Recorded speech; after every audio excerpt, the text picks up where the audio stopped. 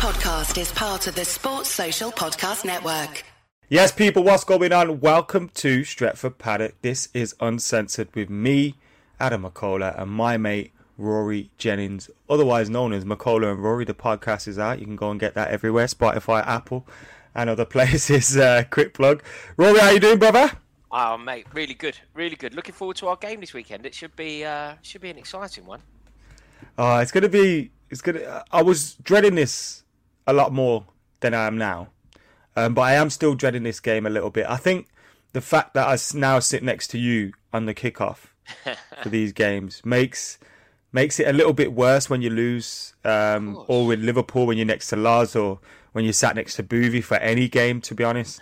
But being sat next to you for this game, because I know you'll rub it in, I'll rub it in, and it's not a good place to be when you got the lights, the cameras, and everyone laughing at you. No, mate, it's awful. You're absolutely right. I mean, it is awful. But then on the flip side of that same coin, it's amazing when it goes well, isn't it? You know, when you see you're doing well and you're sitting next to the same people, you're like, okay, this is my opportunity. I need to make the most of this. But yeah, I mean, it's going to be a huge clash. I'm really looking forward to it. I'm not as confident as I was as well. I could have really done with you persevering with Solskjaer for another week. But it's going to be Carrick, isn't it? Rangnick can't be there yet, apparently. So so it's going to be Carrick. I'm fairly confident. How are you feeling? Do you feel like you can get something out of the game? I think we can get something out of the game now. Obviously, we're not going to have that new manager lift, that bounce that you get when you get a new manager in. It's still the same culture staff. It's still the same voices. So I don't think the lift will be that different. And I think if you looked at the first half against Villarreal, there's probably still a bit of a hangover left there from Ollie's reign at the back end, at least, anyway. So I'm not, expecting a huge difference in performance, but in terms of grit, in terms of determination, I think that was a good win for us midweek. The second half performance was a bit better. So there's something to use here, and I think Thomas Tuchel in these bigger games, it'll be interesting to see how he plays, because against City and Liverpool, he kind of went a little bit more... I think it was Liverpool. Kind of went a little bit more defensive this season. And whether he treats United in the same manner will be interesting. Obviously, you're at 12 points clear of us at this moment in time, so I don't think you're worried about us catching you. But it's important that, City don't go level on points with you and things like that. So it's a big game for both teams. An even bigger one maybe for us in terms of trying to keep within touching distance of that top four. When Rangnick's in, I think his first game will be against Arsenal. Then hopefully we've got something that we could start to build on and try and close that gap to the top four again. Which, like I said, I still can't believe we're so far out of the race already. It's absolute madness. But here we are, and we've got someone that's bringing some excitement back into the team. And I don't think Man United fans are sitting here going, Ralph Rangnick's here, we're going to challenge for the league and we're going to win the Champions League now. But I think with him coming in, we're going to see a team that's definitely going to be moving in the right direction.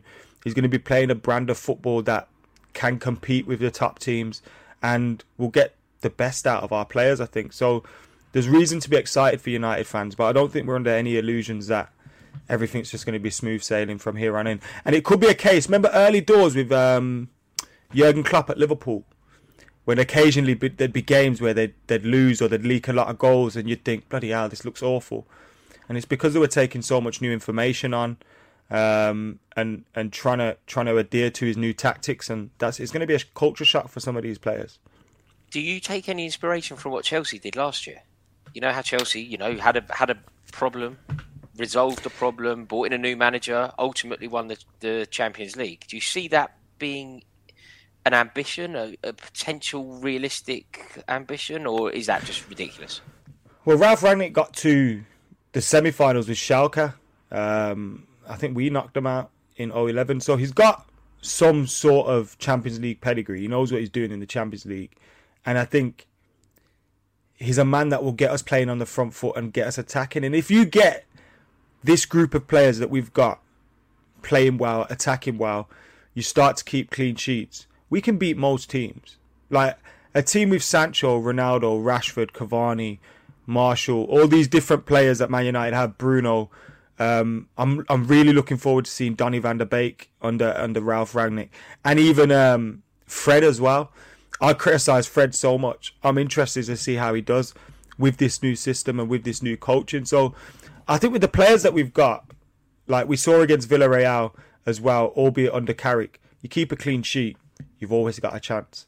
So I think we are a team that could compete in the Champions League, could start to take that seriously, could look at it for some success. But I'm not sitting here going, oh, we've brought in Rangnick, Tuchel's from that school of thinking, we're going to win the Champions League, because it's not that easy, is it? It's a cup competition. And some of the teams we could get in the next round, you including PSG in there, it's not going to be easy. It's not easy, but I think it's possible as well. I said it yesterday, and I was generally laughed out the room. Everybody thought I was insane, but I can see a world where Manchester United get it together. When you've got a world-class goalkeeper playing to a world-class standard, when you've got Cristiano Ronaldo playing as a world-class centre forward, I just feel like anything is possible. And a cup competition with a new manager, feeling quite good about the European record, I do feel like there is something there. And look, I think the perfect case study for this is Villarreal. I think it's fair to say that Manchester United were there for a draw, and because of partly De Gea, the world-class keeper, and then obviously the brilliance of Ronaldo, come away with a win. If you're winning games where you're aiming to draw in Europe, it's significant, man. It's a big result, and we've got some big game players that will be hurt, and some players may continue to mope about, but I think a lot of this dressing room will look to prove a point. Now, Ollie may be sitting there thinking, bloody hell, should have done that for me, but I think a new manager will bring something else out of this team, and I think this team is a really good team. There's a reason why people are expecting us to challenge for the league. Yes, we need one or two signings, but with the right coach, we can go places, and Ralph Rangnick, for me, in my opinion, is the perfect appointment at this stage for an interim period, and with the addition of him staying on for 2 extra years in an advisory position. I think that's the best news Man United fans could have got after Oli got sacked. And I know our club aren't usually... Look, I'm not going to say this was a magnificent plan by the board, because I don't think they wanted to sack Oli at all. But they've somehow stumbled upon something that resembles a plan. And whether that's Rangnick being taken over by someone like Ten Hag or Poch, I think United fans can be excited for the future, man. It's good, and like you say, we've got a squad that can challenge for the Champions League, but totally. I'm not getting carried away just yet. But do you know what as well, Adam? Do you know what I think can be really insightful for a Manchester United fan is sometimes the perception of this from somebody that isn't a Manchester United fan. Because I think when you're a Man United fan, you're so invested, you're desperate for it to go well, you're almost blinded by hope in one direction, loyalty to Solskjaer in another, and sometimes you can't see the wood for the trees. Whereas I think somebody like me who's just looking at it, if I tell you the truth about how I feel about the situation, which is I'm a bit gutted, I feel like Manchester United have got this one right. So the fact that somebody who doesn't have Manchester United's best interests at heart is upset would imply that this is a good move. It would imply that this is finally a good move. But do you think, though, you know the way that we've learned he likes to play football, Rangnick. He has a particular style, and I think it's fair to say that style would be more suited to pass the baton on to Ten Hag than Pochettino. Do you think it's an indicator as to who's to follow? I've heard people say that, and I agree in terms of the direct style of football, the transition over to the manager. But I also think Poch, like I've done a video on my channel, plug, and on reasons why I think now I want to Eric Ten Hag as well, but I still think Poch could be an ideal successor as well. In terms of, I know the football isn't like for like, but it's, Pochettino wants his teams to press on the front foot, win the ball early, engage high up the pitch. That's similar to what Ralph Rangnick wants his teams to do. All right, at times the formations and different things may be a little bit different, but I think the transition in terms of the style isn't a massive contrast. And I think he's the right kind of coach. I still believe Pochettino's got something. Some people think he hasn't got it. And I can see why they probably say that. But I still think he's got it. And I'm not judging Poch off PSG. Having said that, I think Erik ten Hag's a great coach. And if they plan on bringing him in as well, then it's exciting times ahead for Man United fans. But, you know, we're competing with some big boys, whoever it is. They've got to compete with Pep, Klopp, Tuchel. It's difficult, man. It's difficult. No matter who you are, it's going to be difficult. But what do you think about Poch? Would you rather Poch got the United job from that perspective of you don't want United to be successful? Totally. I think of the three realistic ones, I mean, we'll say four and immediately disregard Brendan Rodgers. So of the three realistic ones, for me, the best option is Zinedine Zidane. The second best option is Erik ten Hag. The third best option is Mauricio Pochettino. I think they're all brilliant, by the way. When I say the third best, they're all an elite level, and therefore it isn't about being third best. It's just not as good as the other two. See, I'd probably flip them completely.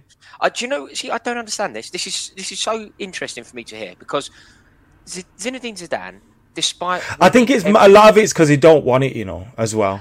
But Zinedine Zidane is amazing, and yet there are so many doubters he is. About him. There's so many doubters. Oh, but could he do it with another club or whatever? You're like, look, mate, we've seen so many examples of clubs that have the best team, not win anything. Man City have currently proved it in the Champions League. PSG have proved it in the Champions League. He won 3 Champions Leagues in a row. Like 3 ever. And 2 La Ligas. It's amazing. And 2 La Ligas. Went back and what? Like I don't. And it's the same. It's the same thing. The amount of conversation about Zinedine Zidane's brilliance I don't understand it. It's unfathomable to me. And then the amount of love. Sorry. So the questions for Zidane make no sense. Then the amount of celebration for Pochettino, it also makes no sense. The geezers didn't win anything, and I understand the issue, but he then didn't win Ligue 1. And if you're not winning Ligue 1 with Paris Saint-Germain, I'm sorry, mate. I have at least some oxygen in asking this question. Yeah, no, I hear what you're saying. I try, and I know kind of sounds mental. I try not to judge people too much on what happens at PSG. I think the club's a bit of a basket case. You could argue United's the same, but I think the way things are there with the power dynamic with the players, I think when you watched that team the other day and you saw Mbappe and Neymar and Messi just trotting back to the halfway line, no one pressing, no one doing anything. I think Pochettino requires a team that is wholeheartedly behind what he's doing, and I think there's sort of like a reputation, not a reputation, just they're allowed over there to just do what they want and act how they want. The relationships between the players and the owners are really close. So I think it's a difficult place for any manager to go in. Your boy had a difficult time there. I know he was very successful in terms of, I think he won a domestic treble or quadruple at one point. But Poch is about to win the league there. You know, he's 12 points clear at the moment. So I think the trophy thing isn't the worry for me. Whether people think he can compete with the big boys or not is another thing. But I do think he's still a very, very good coach, man. Who's going to develop and continue to grow. The reason with Zidane, if it was completely like, if I was Real Madrid or I was PSG, I'm getting Zidane. Do you know what I mean? But the reason I said no to his bottom of that list is because it doesn't even seem like he wants it at all. No, because I think if he wanted it, he has it. Can you imagine? He has it already. The aura of Zidane as well. You know, when you think about Manchester United as a club, particularly if you are my generation, Manchester United are a club that demand excellence throughout, from top to bottom. It's only brilliance. It's only the very tip of the iceberg ever get an opportunity at Manchester United. Used to be the case, at least. That is Zidane. That is, you know, just the aura, the stature, the personality, the weight of the world is on your shoulders if you are involved with Manchester United. And you have to be a very particular man to be able to take the weight of the world on your shoulders.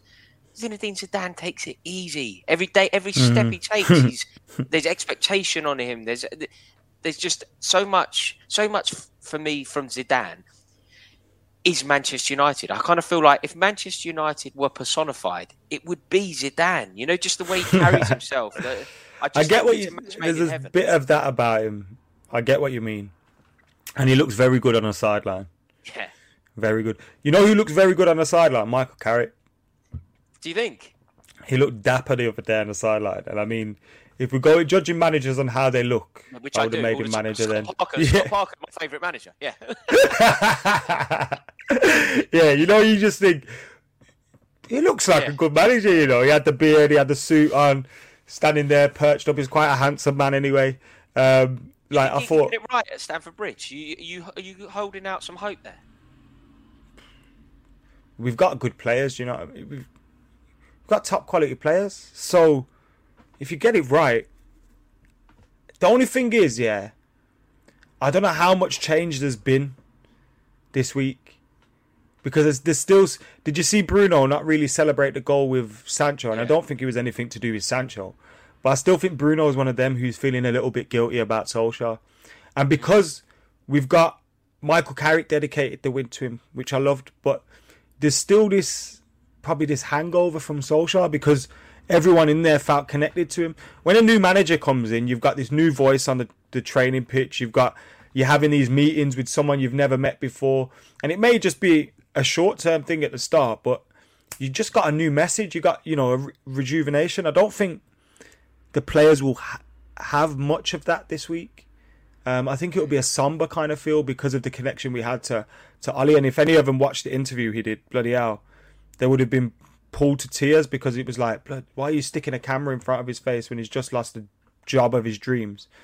So it's hard to see how much difference there'll be because of that. But we've got very good players, you know what I mean? And if our defenders defend properly, if Maguire and Lindelof or whoever starts at the back turn up, we've got a chance. Because Ronaldo, will get a chance to score.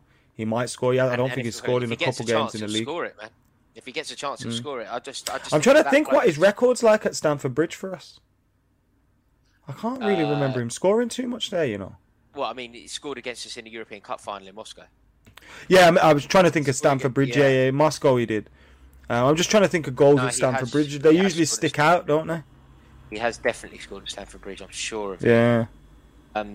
But look, whenever you play against Manchester United, there is always a fear. Like regardless of how it's going for Manchester United, it's always one of the biggest games of the season. It's always the game that you're most looking forward to. It's always the game that you're most you sort of eagerly await it because it feels like a real test and it's steeped in history. You used to have a very good record at Stamford Bridge. Simultaneously, we always had a very good record at Old Trafford. But this one is so difficult to predict because if this was 2 weeks ago, I think Chelsea would have been firm favourites. Going into it this week, there's an unknown quality and a wounded quality about Manchester United, and that unknown makes me slightly fearful.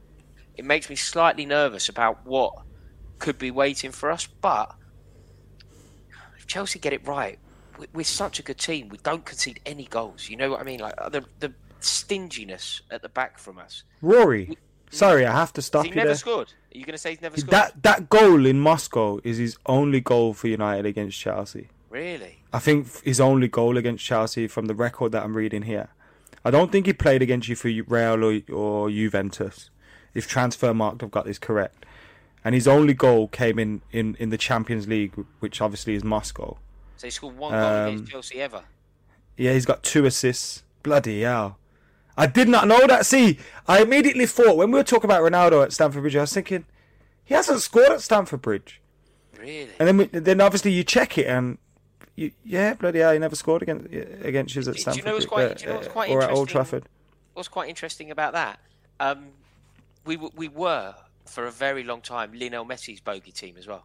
He just couldn't score. Ashley Cole, innit? Yeah, Ashley Cole for years. But like Lionel Messi scored against us fairly recently. We played Barcelona in 2017 or 18, and it went wrong.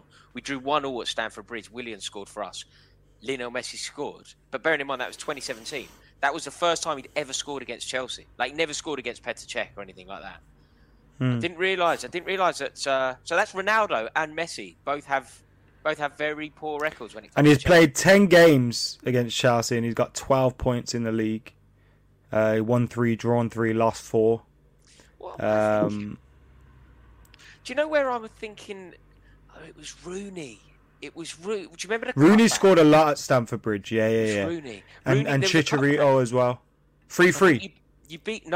I know that one. That was. You beat us 1-0. Juan Mata that day in the 3-3. Juan Mata scored a volley at the far post. Yeah. No, you beat us 1-0 in the European Cup. I think it was the quarterfinals of the European Cup, and then we went away and Giggs lobbed us. We made it 1-1. I think Drogba scored, and we went mental. And straight away, Giggs scored. Giggs lobbed check, I think, and we were in the upper tier of, like usually at Manchester United, you're in the away corner. Corner. We were upper tier. They put us upstairs. But in the first leg of that, there was a cutback, and it was Wayne Rooney opened his body up and put it in off the post. In my head, that was Ronaldo for a moment. But yeah, man, like that's. Yeah, that was 1-0 at the Bridge and 2-1 at Old Trafford. Yeah, it was Giggs, wasn't it? Giggs a lob. Yeah. I think he got that one right. Yeah. Huge. That was a. I remember being really nervous about those games, even the ones against Arsenal where we beat them comfortably in the Champions League. We drove up to that game, and I had a crash on the M6. Someone went into me on the M6, and loads of Chelsea fans missed kickoff. Like, mate, if there's any Manchester United fans driving north that day, if you're a Man United fan who remembers going to that game, if you were driving north on the M6 and struggled to get to the game, I apologise. We had to get a cab. Our car was written off. We had to get a cab from the services to the game. Still made the game. Yeah. Mental times. But gosh, that scares me a bit because it kind of makes me feel like Ronaldo drew a goal at Stamford Bridge. Yeah, it's inevitable, isn't it? It's inevitable. But I can't believe that. That must be, considering the amount of games he's played, 15. One of his worst. That must be his worst record against a team, isn't it? 1 goal in 15 games. Yeah, although you would say Champions League goals count. Champions League final triple goals count double, don't they? Yeah, exactly. Yeah. But to be fair, most of the games were pre-Ronnie in his peak, maybe. Yeah. Although I think 2008 Ronaldo was his peak. Not for goal scoring, but for, I think, how good he was as a player. I just thought he had everything at that age. The aerial ability, shoot on the left foot, the right foot. When you looked at the goals he scored in that season, the header against Hughes, like we were just saying, the goal against Porto, he just had everything. Everything in the 6-yard box, wherever you wanted him, he'll be. Is a different breed. I think we kind of, because it's Ronaldo, and we almost think, oh, it's Ronaldo. You know how everyone talks about Cavani's movement? It's like we don't talk about Ronaldo's movement. Ronaldo's movement is just amazing because it's only really when he thinks he's got a sniff of a goal, which I rate because he's conserving his energy. I don't know if Ralph Rangnick will rate, but when he sniffs a chance, he sniffs a chance. And I was looking at him the other day, and the ball was coming over, and he was just about to drop over the defender. The defender cleared it with his header, but he still completed his shooting action. And it's like he's always thinking, but what if? I'm just going to complete my shot anyway, because if this falls, it's going to be a goal. And I just love that greedy, goal-hungry mentality, but it's proper focus. As a centre forward, like something that you have to do, you have to be prepared to do it, and that's to gamble. You have to be prepared to make a run that probably won't be found, or find yourself in space, get yourself into a position where you may well end up wasting your time. But it's that one time that you don't waste your time, and that's why he's followed through on the motion. He's gone through with it on the off chance. He's gambled that it's going to drop his way. It didn't, but you can be pretty sure that next time it does, he'll be pinging it. Against Spurs, it did, and he scored. Exactly. Who do you think the greatest Chelsea striker is? I know is it a tap in, say, Drogba, or is that because of achievements? And he's like, with me, I'd say, I'd still probably say Ruud van Nistelrooy because of the quality, but he on another day you probably go Rooney because of achievements and things like that. Who's the man? It's Drogba, really. It's. I mean, look, people older than me will always bring up people like Peter Osgood, and I can't comment too knowledgeably on that. But yeah, I mean, for what Didier Drogba did, he is the perfect example. As you know, when I've said it in the past about when we've been on the kickoff, I'll say stats are for mugs. Stats mean nothing to me, and I think Didier Drogba is the perfect example as to why stats are pretty much irrelevant when judging a footballer. They can tell you part of the story, but they can't tell you everything, and they can't give you proper insight. And Didier Drogba is the perfect person there, because on his numbers, if you look at the numbers on Didier Drogba, they're fairly uninspiring. They're not what you would expect. But it was just what he would do. You were never out of the game when he was in the team. You were always in with a chance. And then crucially, big game players. Somebody who turns huge. up when you really, like in finals. I think he played in 10 finals for Chelsea. Scored 10 goals. Scored the one against us at the new Wembley. Yeah, scored the one at New Wembley. I mean, he scored in practically every final he ever played in. Obviously, he won us a European Cup. He scored the winning penalty and scored the header to make it 1-1 to take us to extra time. Scored against Arsenal pretty much every single time he played them, and they were a far better Arsenal. Like, that sounds a lot more impressive if you say it in 2006 than if you say it in 2021, because everyone scores against them now. But yeah, it is Didier Drogba. It is. I mean, somebody that I think it's not in the same level, and he didn't win anything at Chelsea. But Jimmy Floyd Hasselbank was absolutely ridiculous. He's absolutely brilliant. Like, when I was young watching him and Good Johnson up front was a partnership, man. It was a real partnership. I went to a game. I think Good Johnson and Hasselbank may have played together. It was Claudio Ranieri's first game at Old Trafford. 3-3. 3-3, yeah. Hasselbank scored in that. Yeah. I remember him scoring a great goal in that. I'm thinking, took it on his chest. Took it on his chest and rifled it into the opposite corner. That was a great game. Yeah, Graham Lasso did so well. I think Torre Andre Flo scored that day as well. Actually, it wasn't Good Johnson. It was Torre Andre Flo. Yeah, you might be right there. I think Torre Andre Flo scored. But I'll tell you when Good Johnson scored. We played Manchester United. First game of the season. Yeah, first game of the season, and the year we won the league. Was that Mourinho first game of the season? Yeah, Mourinho's first ever game, I think. And we it was sort of bundled in, wasn't it? I had a Good Johnson. It wasn't a great game. It was a proper pre-season. Yeah. Like, it felt like a pre-season game because it literally was just the end of pre-season. But I remember thinking, like, it's a big win, that is. Yeah, first game at the start of the season. As well. Yeah, I mean, because if we slapped you, you kind of probably think, we've got a good team, but it's not our year. But yeah, and we kind of were going through a stage of just trying to build that next team again with Rooney and all those guys. So yeah, we've had some blinders at Stamford Bridge. Well, do you know when I was really young? Not many people will remember this, but when I was really young, we played you on a Boxing Day, and I went, and it was my Christmas present was to go to the game, and you went 2-0 up, and we made it 2-2. Eddie Newton scored. We made it 2-2, and then straight away, I think Giggs scored. When you're just like, these lot are just ridiculous. Like, we got back into the game. We fought like mad on a Boxing Day to get back into the game. Got back to 2-2, and it's straight away, I think Giggs it was. God, Boxing Day games are always pretty good. Like, I'm gutted there isn't one for us this year. We're away to Newcastle on the 27th, but we normally have Newcastle at home on Boxing Day, and it's like 4-3. Like, I can remember so many games on Boxing Day where there's just loads of goals. Or maybe it just felt that way because you have the leftover booze from Christmas and all that. Famous thing.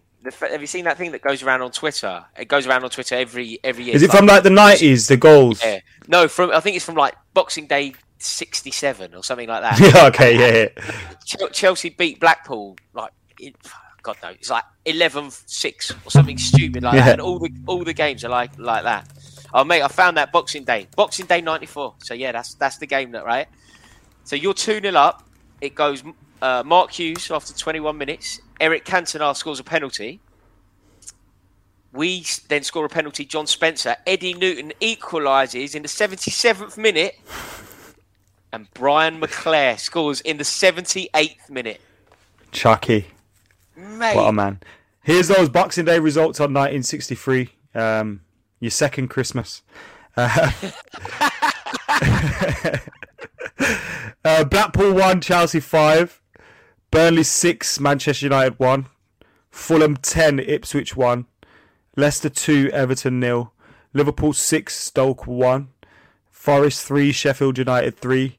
Sheffield Wednesday 3, Bolton 0. West Brom 4, Tottenham 4. West Ham 2, Blackburn 8. And Wolves 3, Villa 3. Match of the day would have been mint that day, innit? Yeah, but not for United fans. 2 Bloody hell, it lost 6-1 against Burnley. 6-1 against Burnley. Chelsea beat Blackpool. Gosh, yeah, what a time. Oh man, yeah, it was madness. Yeah, it was. Talking about scores, go on, finish what you're saying. No, I was just go for it. Your thing will be far more interesting than mine because I'm just doing the nostalgia again. There's no place for it. I don't mind a little bit of nostalgia. You know, I love that stuff. Go on. I was just going to say, can you have you got any of the early memories? So that Boxing Day '94 was the one from. For some reason, Boxing Day games from the early, I can just keep thinking of Newcastle all the time.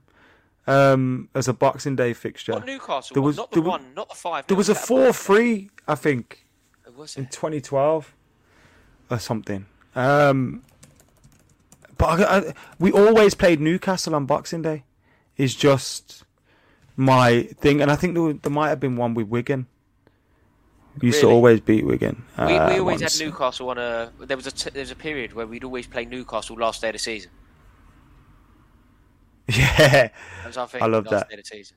Yeah. I'm just trying to. Yeah, 26th of December 2012. That one was. That just sticks into my head for some reason. And you won obviously we won the league that year. Yeah. I remember it pissing down with rain as well. But Boxing Day games are usually good because you've still got that turkey sandwiches to bring with you, got leftover booze and all that. I'm gutted we haven't got a Boxing Day game actually. Yeah. Anyway, you always want to play Boxing Day. What's your score prediction for this weekend against United? I know we haven't really spoke about the game, but we'll speak about it another day. I think it's going to be. I'm slightly nervous with who Manchester United are at the moment because I don't know who they are at the moment, and I'm going to say that Chelsea will win, but it's going to be tight. I'm going to go for a 3-2 to Chelsea. I'm going to go for a tight and tense 1-1. I think we'll take the lead, then we'll try and sit on it, and we'll concede. But I think we'll get a result, or I hope we get a result. We need to, really. Yeah. We need to. Yeah, you do, really. You do. Do you think Rangnick can have any impact on this game, or do you think it is completely, as we're led to believe, hands off until he's hands off? I was thinking about this. Does Carrick do him the courtesy of going? Because I imagine they've spoken already because they're going to be working together. Or at least we assume they'll be working together at the start for whatever period. But surely he goes, is there anything you want me to implement for you? While... What would you do today, man? Listen, I've got a plan, but what would you do? Because you can't pretend you haven't got a plan. You have to go, listen, I've got my plan, but is there anything you want me to do to kind of help smooth the process over for you? Any ideas? And what do you think? Do you think he has that conversation? No, I don't think that happens. I think if maybe Carrick reads up on Ralph Rangnick and he tries to do one or two things that he likes, but I don't think that would be the case. No, I think, and even if you're Ralph Rangnick, you don't want someone else passing your messages on. No, that's true. That's true. You'd rather it just be a fresh start, wouldn't you? So this is Carrick versus Tuchel. Well, Carrick looks better, so let's see if that does him any favours on the weekend. Yeah. Anyway, Rory, thank you for joining us. Looking forward to Sunday. Hopefully we get the result. By we, I mean United, obviously. Guys, make sure you're checking out Rory's YouTube channel. The link is in the description. The link is also in the description to his podcast with a fella called Adam McCullough. So go and check that out as well. Released every single Monday. Until next time, though, this has been Uncensored. This has been Stretford Paddock. Like, comment, share, subscribe. We're out of here. Cheers for having me.